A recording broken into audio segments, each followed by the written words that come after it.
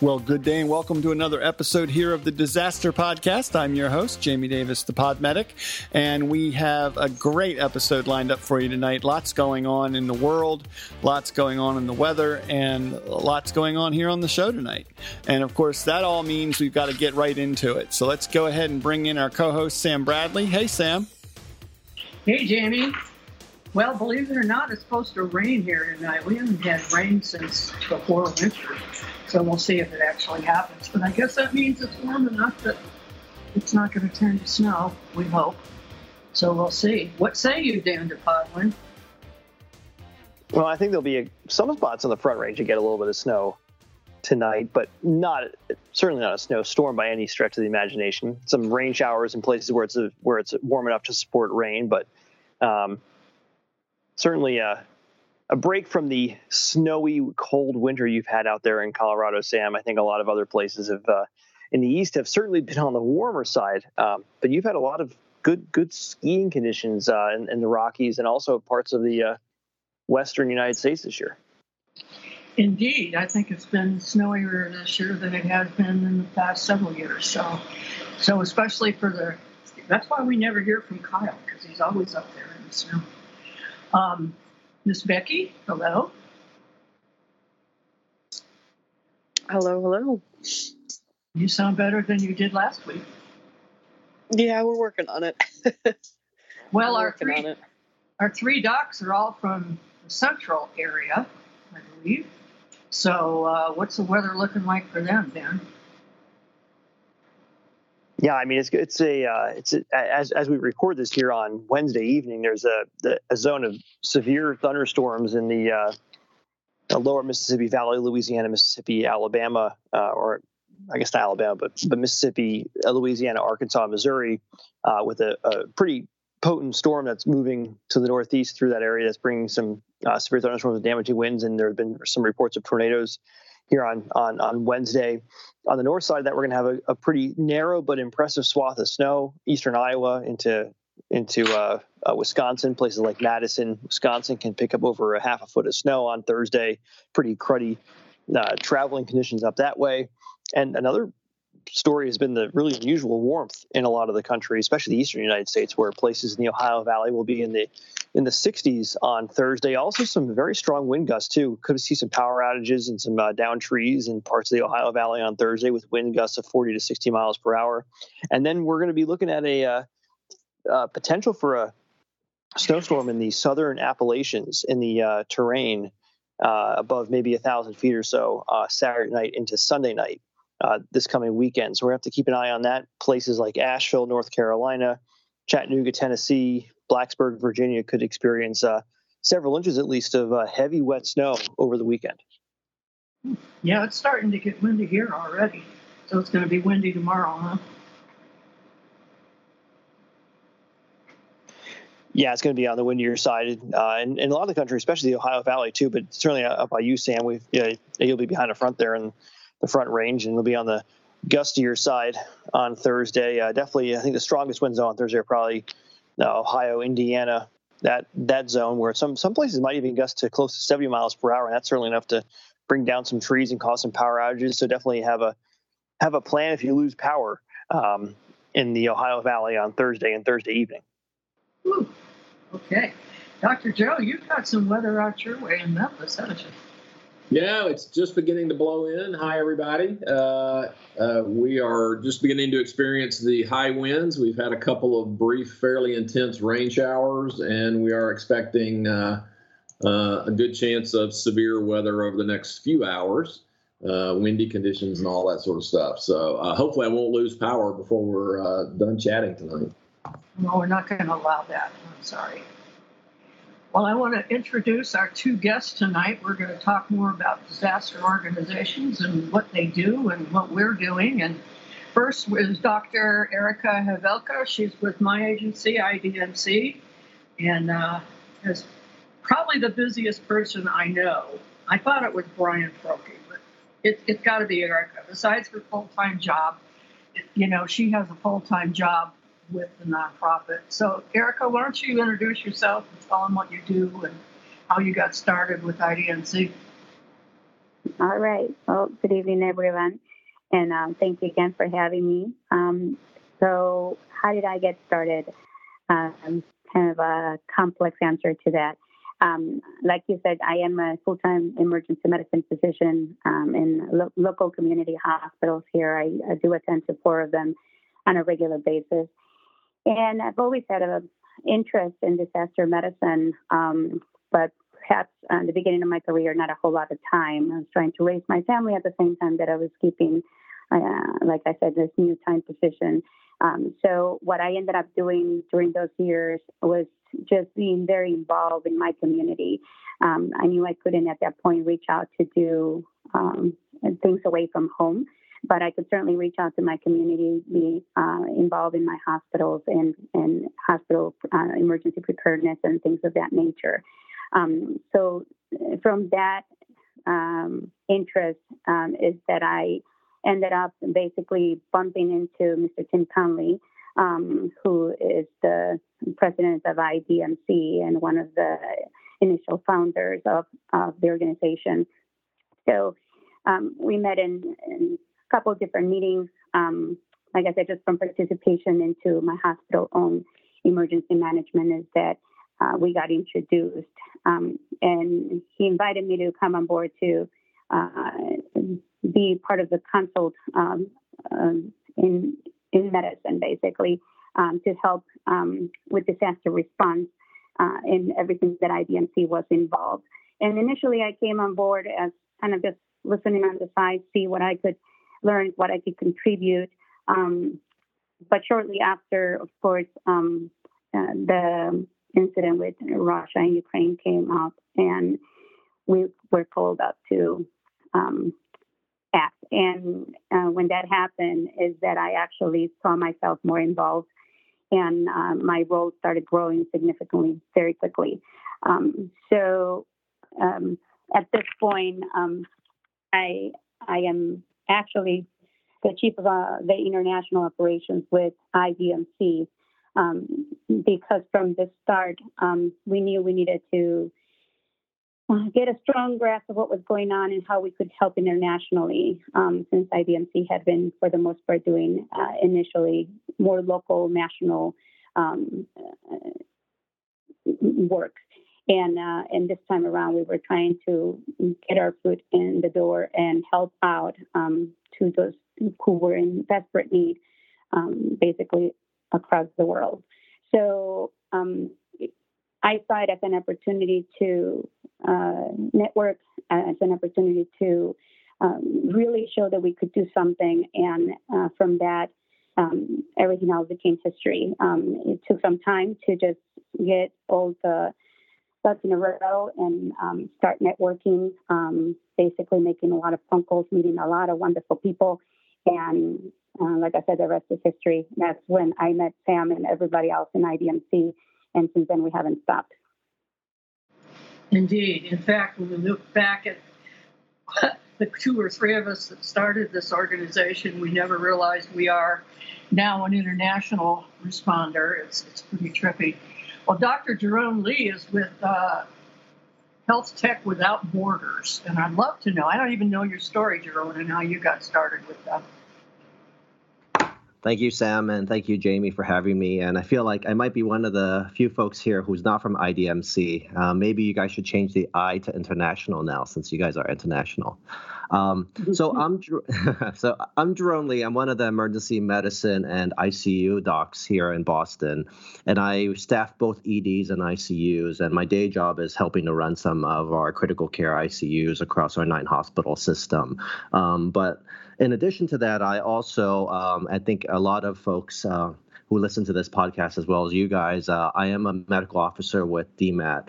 I have been part of MA1 for over a decade now and have had a good amount of deployments under my belt. Most recently, we were just out for Hurricane Ian, as you guys know, down in Florida, supporting the response there. And then lastly, as you mentioned, Sam, I'm the co-founder of Health Tech Without Borders, and we are a global nonprofit that just started over the last year with the Ukrainian crisis. But we're really focused on supporting communities affected by sudden humanitarian emergencies, whether that's Ukraine or other parts in the world that we're supporting. And we're going to talk about those very things. There's a lot going on in the world right now.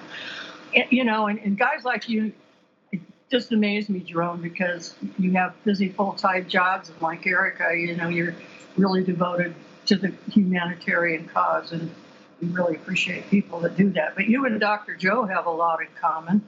He's a USAR doc, and you've probably crossed paths before at some of these incidents. So, Joe, I want to go back to you for a second before we jump into the topic, because I heard you sent me a photo, but I want to hear the story behind it. You guys did a nice save lately? Well, it wasn't particularly around the nice save. So the photo I sent you was a little bit of news coverage. I had an opportunity today working with one of my EMS services to bring back a couple of cardiac arrest survivors that have been part of our pilot project for Heads Up CPR.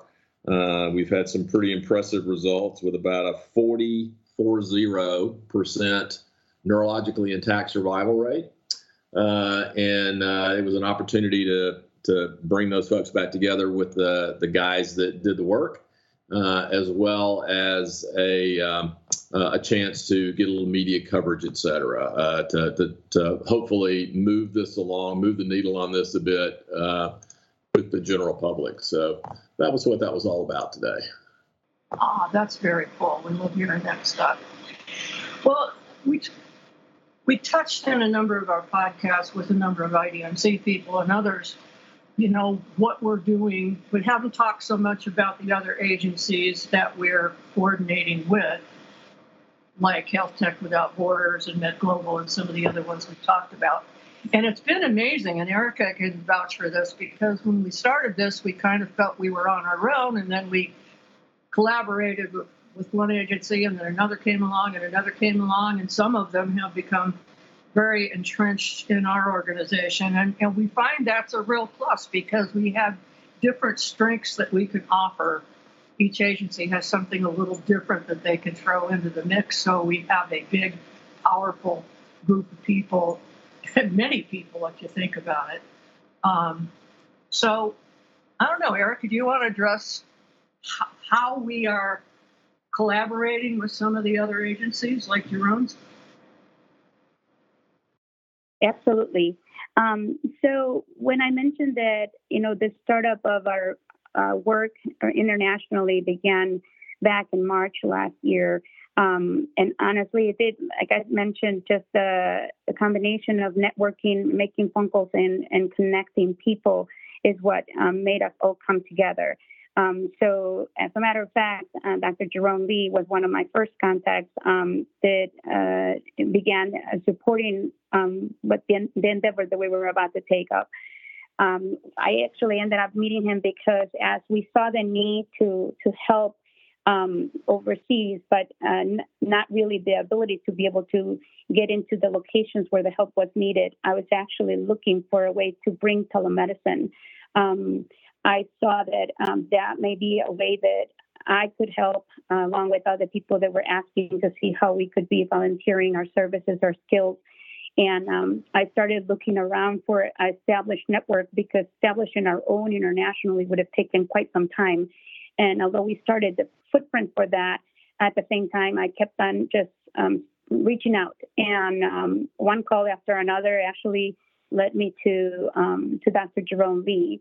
And when we started communicating, like I said, he was one of our first partners that came on board with Health Tech Without Borders, being able to just be available and bounce off ideas as to how we could get this service to help people in need at that time, primarily in Ukraine and in Poland. And his organization, he'll talk more about it, but it has been very helpful in just providing not only information, but of course the telemedicine aspect of things, but just also disseminating the information that we have. And with the amount of support that his organization has, he was able to also help us out with Ukrainian translation of teaching and training that we had going on from our own experts within IDMC.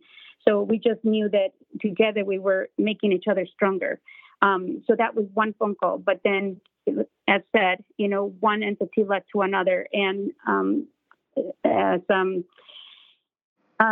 our president in IDMC would say that, like all these NGOs, humanitarian groups, were all trying to work towards the same cause, but we were not linked. We were not connected. And so sometimes we were all trying to just do the same thing in a separate pot, and that was not effective. So what he saw and what he envisioned is that if we could all become a union of NGOs, a collaborative NGOs, and humanitarian response teams, we could actually help each other become stronger.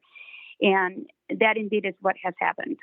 So now we are not only with Health Tech Without Borders, but we also have basically become partners with the Ukraine Resistance Foundation, Allied Extract, definitely Med Global has been one of our very, very close partners as well, and many others. We ended up also reaching out and forming partnerships with logistics teams, not only here nationally, but internationally.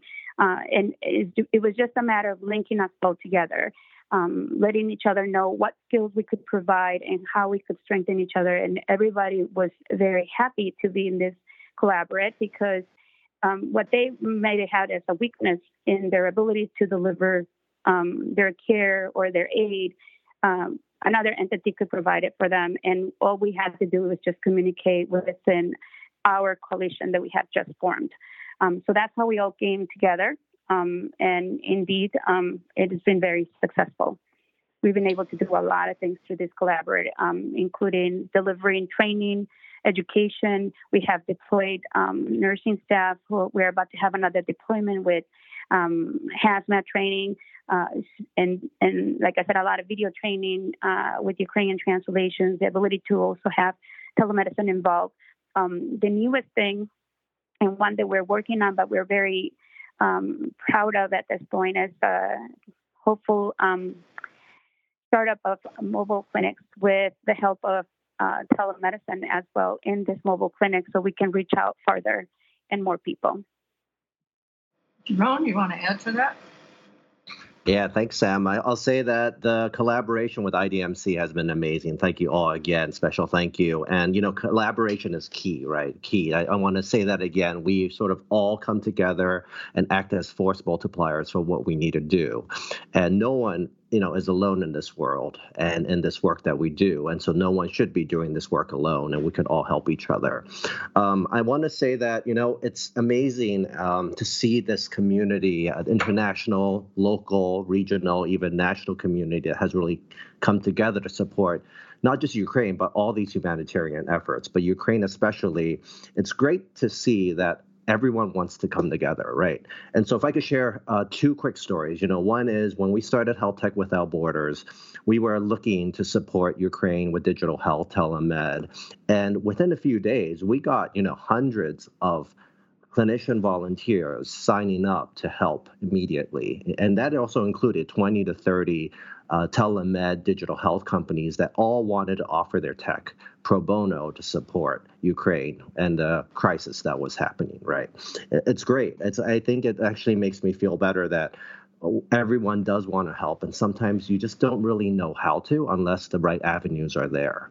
For us, I will say that I think we have so many partners that if I try to name them, I will miss some, and I will miss a lot of them. We also have a lot of personal connections and channels into Ukraine and other places that, we work with and support that are not part of NGOs, but still part of our network. And as also, there's a lot of silent partners that work with us. Indeed. What do you think about all that, Joe?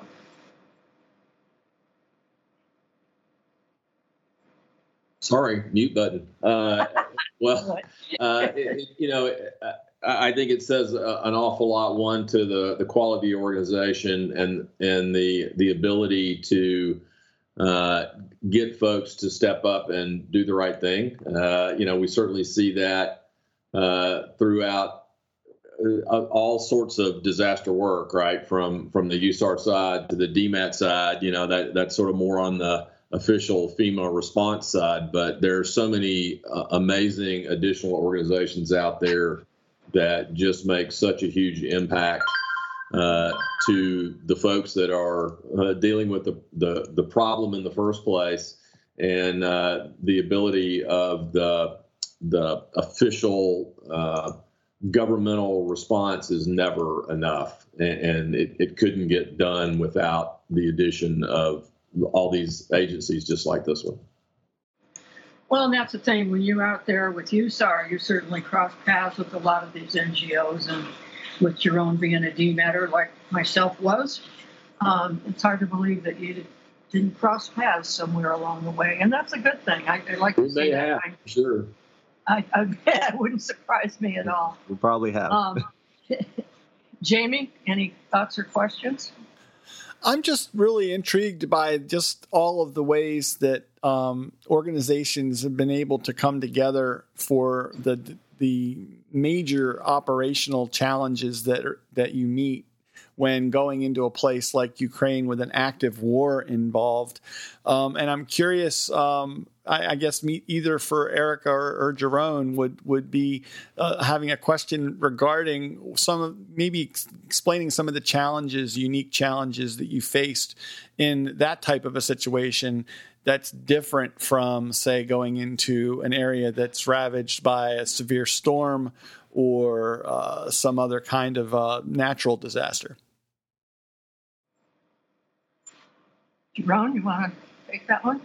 Yeah, definitely. I'm happy to start. I'll first say that, our group, Health Tech Without Borders, even though we work with a lot of NGOs with boots on the ground, we don't have any boots on the ground over there directly as part of our direct team, right? We talk to folks and work with folks there pretty regularly. I'll say that, a lot of unique things to think about, of course. Some of the pros with Ukraine is that they're very digitally savvy to start. So that was very helpful for what we do, where they had a digital infrastructure, broadband access, internet, and people sort of have bought into technology, which is very helpful for what we wanted to accomplish. And that's not true of a lot of other places in the world. However, there's a lot of considerations around, because we are purely digital for what we do, is the cybersecurity aspect as well. I know that a lot of our partners, NGO partners that do send boots on the ground folks in to support, of course, security is a big issue. And I know it's a big issue in many areas, but I think it's definitely different when you're entering an active war zone. Erica, do you want to add on to that? Yes, I echo that. And definitely that security part, I think, is what's been the most challenging, because we know we want to be there. We know we want to help our volunteers. As a matter of fact, there was a point where we said, well, maybe we will need to cancel this deployment because safety is going to be a little bit of a problem here. There might be, more worrisome activity going on right now. And my volunteer said, just send me. It's like, if you don't send me, I still want to go. So they have their heart, of course, in the right place, trying to help people as much as they can. And I think that has been one of the biggest challenges, that they want to be there. We all want to be there. We want to help. And it just makes it hard, of course, to make sure that we stay safe. Because if we're not there, then, if we don't stay safe, then who's going to be able to go from our perspective from here, for the group that we're trying to, continue to grow and make sure that stays strong till the end and beyond. So that's definitely been a challenge. The other one has been probably the logistical effort of bringing necessary items to the sites where they're needed most. It is, sometimes not in the safest areas where we have to drop off needed materials or medical equipment. And that has been the other challenge. It's not like we can just run it over there, deliver it right at the spot.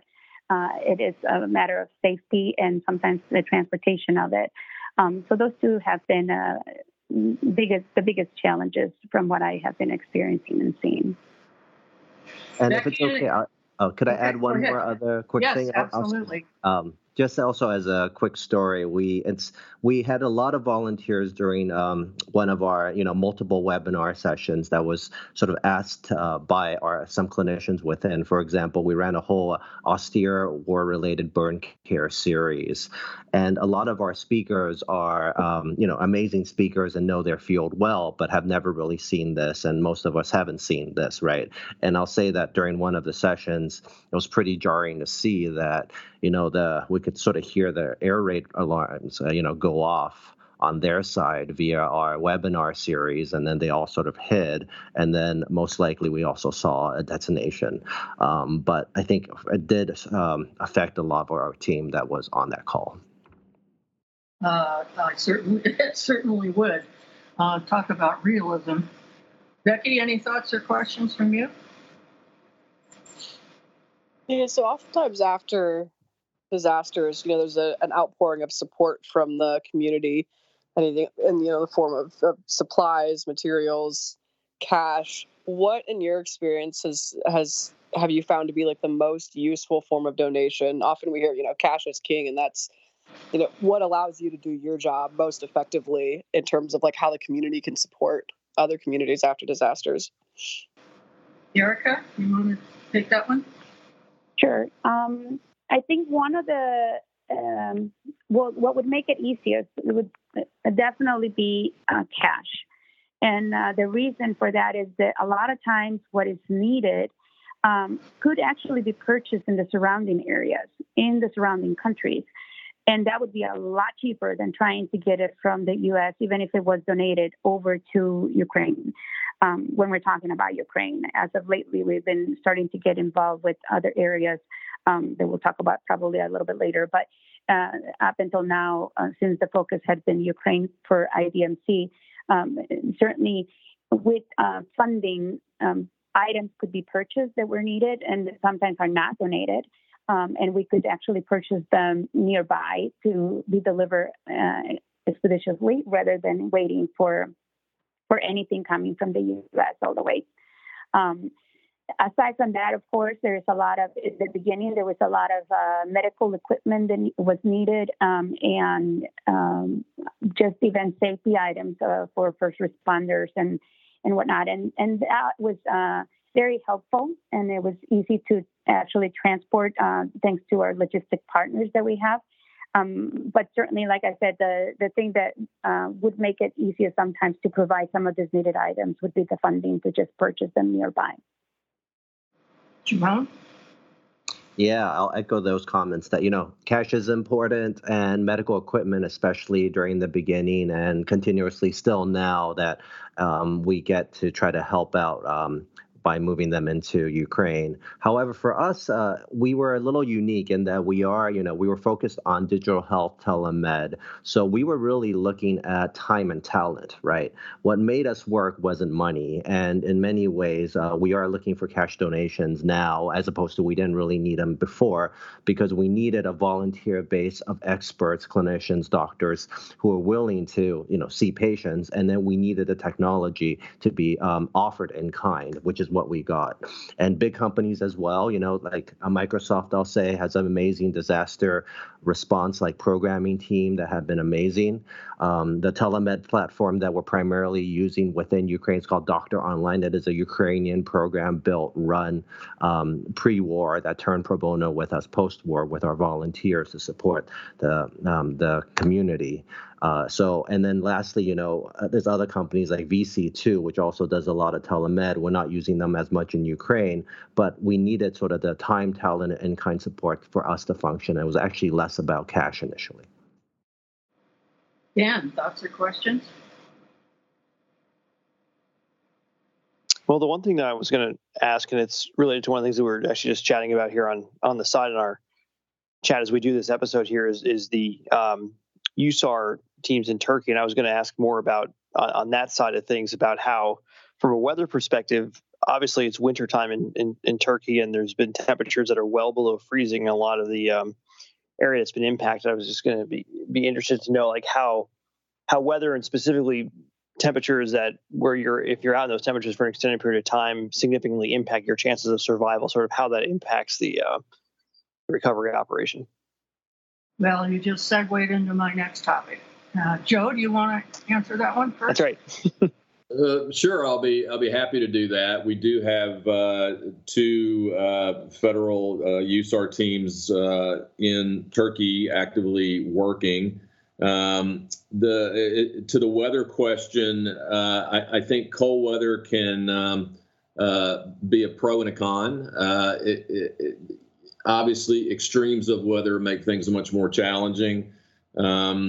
The temperatures that are there now don't seem to be too extreme, and so that may actually benefit potential survivors in the rubble there. It also makes a little bit easier on the folks doing the work, obviously. Less chance of overheating, dehydration, et cetera. So it can work in your favor until it gets near the extremes, and then it is significantly detrimental on survival. Well, we can all agree that was a major, major humanitarian. I mean, we don't even know the outcome yet. So far, I think they're up to 12,000 people that didn't survive, and there's many more to go. I don't know. That number will continue to rise pretty substantially. Do you think, Joe, from your USAR experience, that anybody who's still in the rubble is survivable? I think we are going to rapidly approach the point of diminishing returns there. Looking at the construction of those structures and the damage done to them by the power of this earthquake, I think the chance of additional survivors being dug out is going to be in the tens of people, as opposed to lots and lots of folks that are going to be found alive, unfortunately. Yes, unfortunately. Well, we're all digging in to see where we can help with Turkey, but it's a brand new project, so we'll have a lot more on that later. But before we wind down, Jerome, you have a little project going on with Asper. Can we talk about that a bit? Yeah, I'll spend a few minutes on it. So, right before when COVID was about to hit, I think a lot of folks within the U.S. government and otherwise knew that it's unfortunately probably going to affect our hospitals, especially the hospitals within areas that did not have intensive care unit beds, which is a big swath of the U.S. And there's also a lot of areas like medical deserts that don't even have access to really hospital beds. But a lot of these hospitals also do not have ICUs. And, the idea, and we saw this, was unfortunately the referral centers, the big hospitals, academic centers, and referral centers all filled. A lot of the hospitals in these smaller areas would be stuck with taking care of critically ill, probably COVID patients.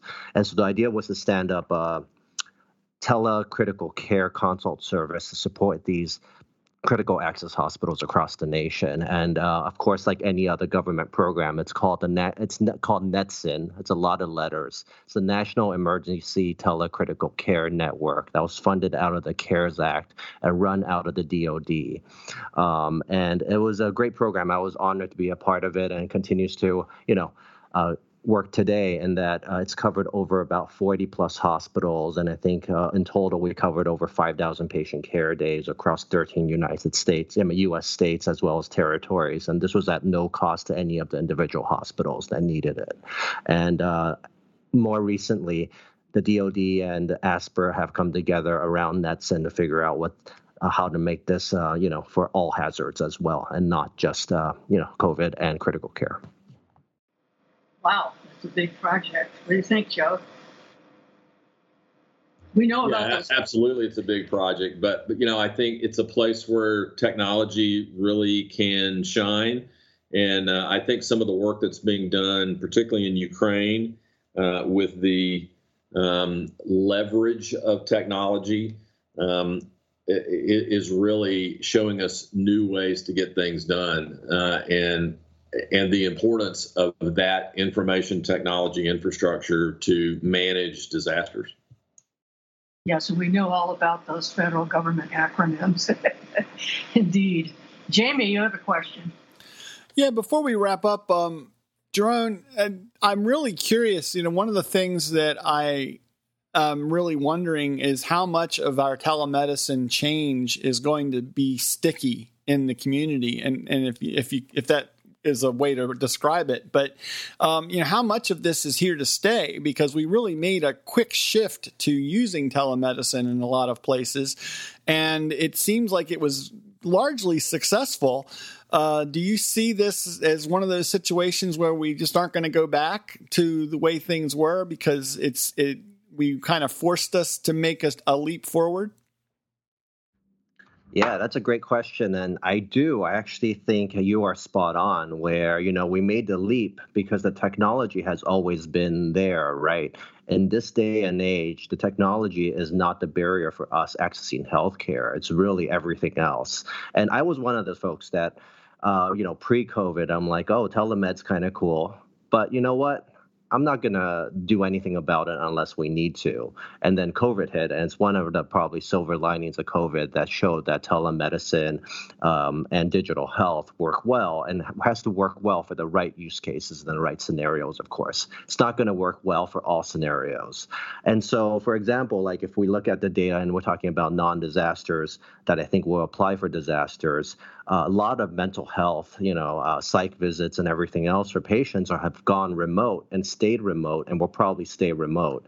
And at least we were recently looking at our Massachusetts data that was just released by the state.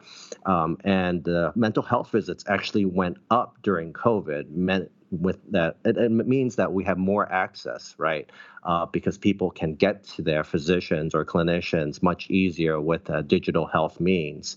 But the cost also didn't go up from what they reported. And I suspect that's going to continue with a lot of the different services and medical care that we can still deliver that remotely.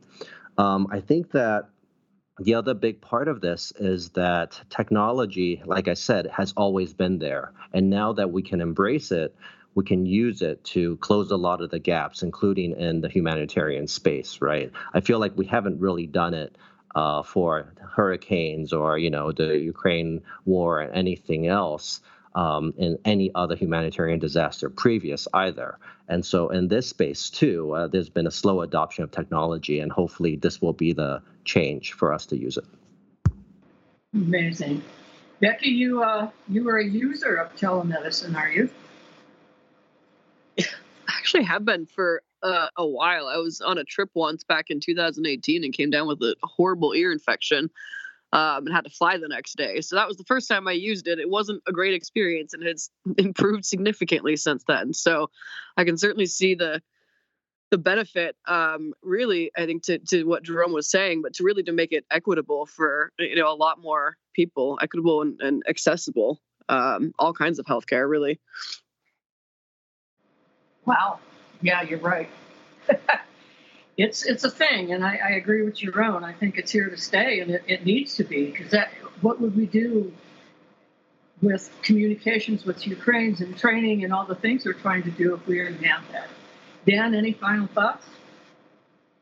No, I agree with that comment there about the telemedicine. I think it's great to see how far it's come, and I think obviously, like anything else, there's a good place for it, and also there's time that it's best to see someone in person too. But it's clearly it's like the current hybrid world we're in, where we have a lot more opportunities to do work remotely. That's great, but there's also things that need to be done in person too. But having that really makes it more accessible for more people, which is really a great thing for everyone. Indeed. Yes. Thank you, COVID, for that one. Erica, we're going to let you have the last word here. Well, first of all, I do agree with all of you and what you're saying regarding telemedicine. And I can just see right now, the same way that children currently don't seem to know what it is to live without a cell phone. I'm pretty sure that in maybe another 5 years or, a little bit longer, people will not know what to do without telemedicine. And they will, certainly take it as just part of life. And that's how things get done. And they are more efficient than they used to be.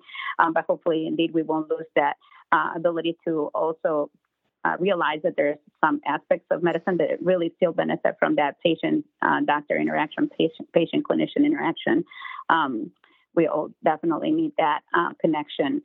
But aside from that, I'm just thankful that you guys have us on today. Thank you again for, inviting me. I'm just whoever is currently reaching, just know that we are still going strong. We have a lot to do. There's a lot more help that is needed. And if anyone is interested in either volunteering, has skills, has donations, or anything else of that sort, please visit our website. There's always opportunity. And there's definitely always going to be somebody that is grateful for what we're doing when we're trying to do this work. Thank you very much, everybody. Thank you, Erica. We appreciate you being here. And we'll get Jeroen's information here in a minute. But, one thing about these NGOs, and now we're going from a war to a very bad humanitarian disaster with the earthquake in Turkey. So we learn something every day, don't we, Jamie? We do, and it's that ongoing learning that's so important to keep us moving forward and continuing to be better prepared for the next thing that is going to happen, because that is one thing that in the disaster response industry and disaster response circles, we know that there is something else around the corner. We don't know necessarily what it's going to be, but there's always something. And that earthquake in Turkey and Syria has certainly brought that to the forefront. That's one of the reasons why we're very thankful that Dr. Joe and the Paragon Medical Education Group are our sponsors for the Disaster Podcast. They have been since the very beginning, helping us bring this episode and all the episodes to our listeners every single week with some great topics and great guests. Joe, where can people find out more about what Paragon does? I know you guys provide just such great experiential training at various levels. We do indeed, Jamie. Folks can find us on the web at Paragon Medical Education Group, or through Facebook, Paragon Medical Group, or always through the Disaster Podcast. And I will mention that every disaster presents a new learning opportunity and a chance for innovation, as we've just heard from our guests tonight. That is definitely true. Jeroen, where can folks find out more about Health Tech Without Borders, how to help out or get involved in some way? Of course. Anyone's always welcome to reach out to me directly. It's just my first name, Jeroen, JARONE.Lee, LEE at htwb.org. And our website is www.htwb.org, Health Tech Without Borders. Excellent. Thanks so much for coming on the show, and also to you as well, Erica. I know we always have a link. Seems like recently we've had a couple of guests on from IDMC, but that's idmc.us for folks that want to check out IDMC's website and how to get involved there. Becky, where can folks find you? Over on Twitter at WXBex and the Disaster Podcast Facebook group. And Dan? I'm also on Twitter, WXDepo, DEPO, and the Disaster Podcast Facebook group. Fantastic. And Sam? All the aforementioned under Sam Bradley or Sam Bradley 11 and on the disasterpodcast.com website. Jamie? People can find me under the handle Podmedic in most social media locations, so please friend or follow me there, and I look forward to hearing from you. And, of course, don't forget that you can subscribe to the show over at disasterpodcast.com. There are links to do so on your favorite mobile device or even by email right below the audio player on every episode page, so definitely check that out.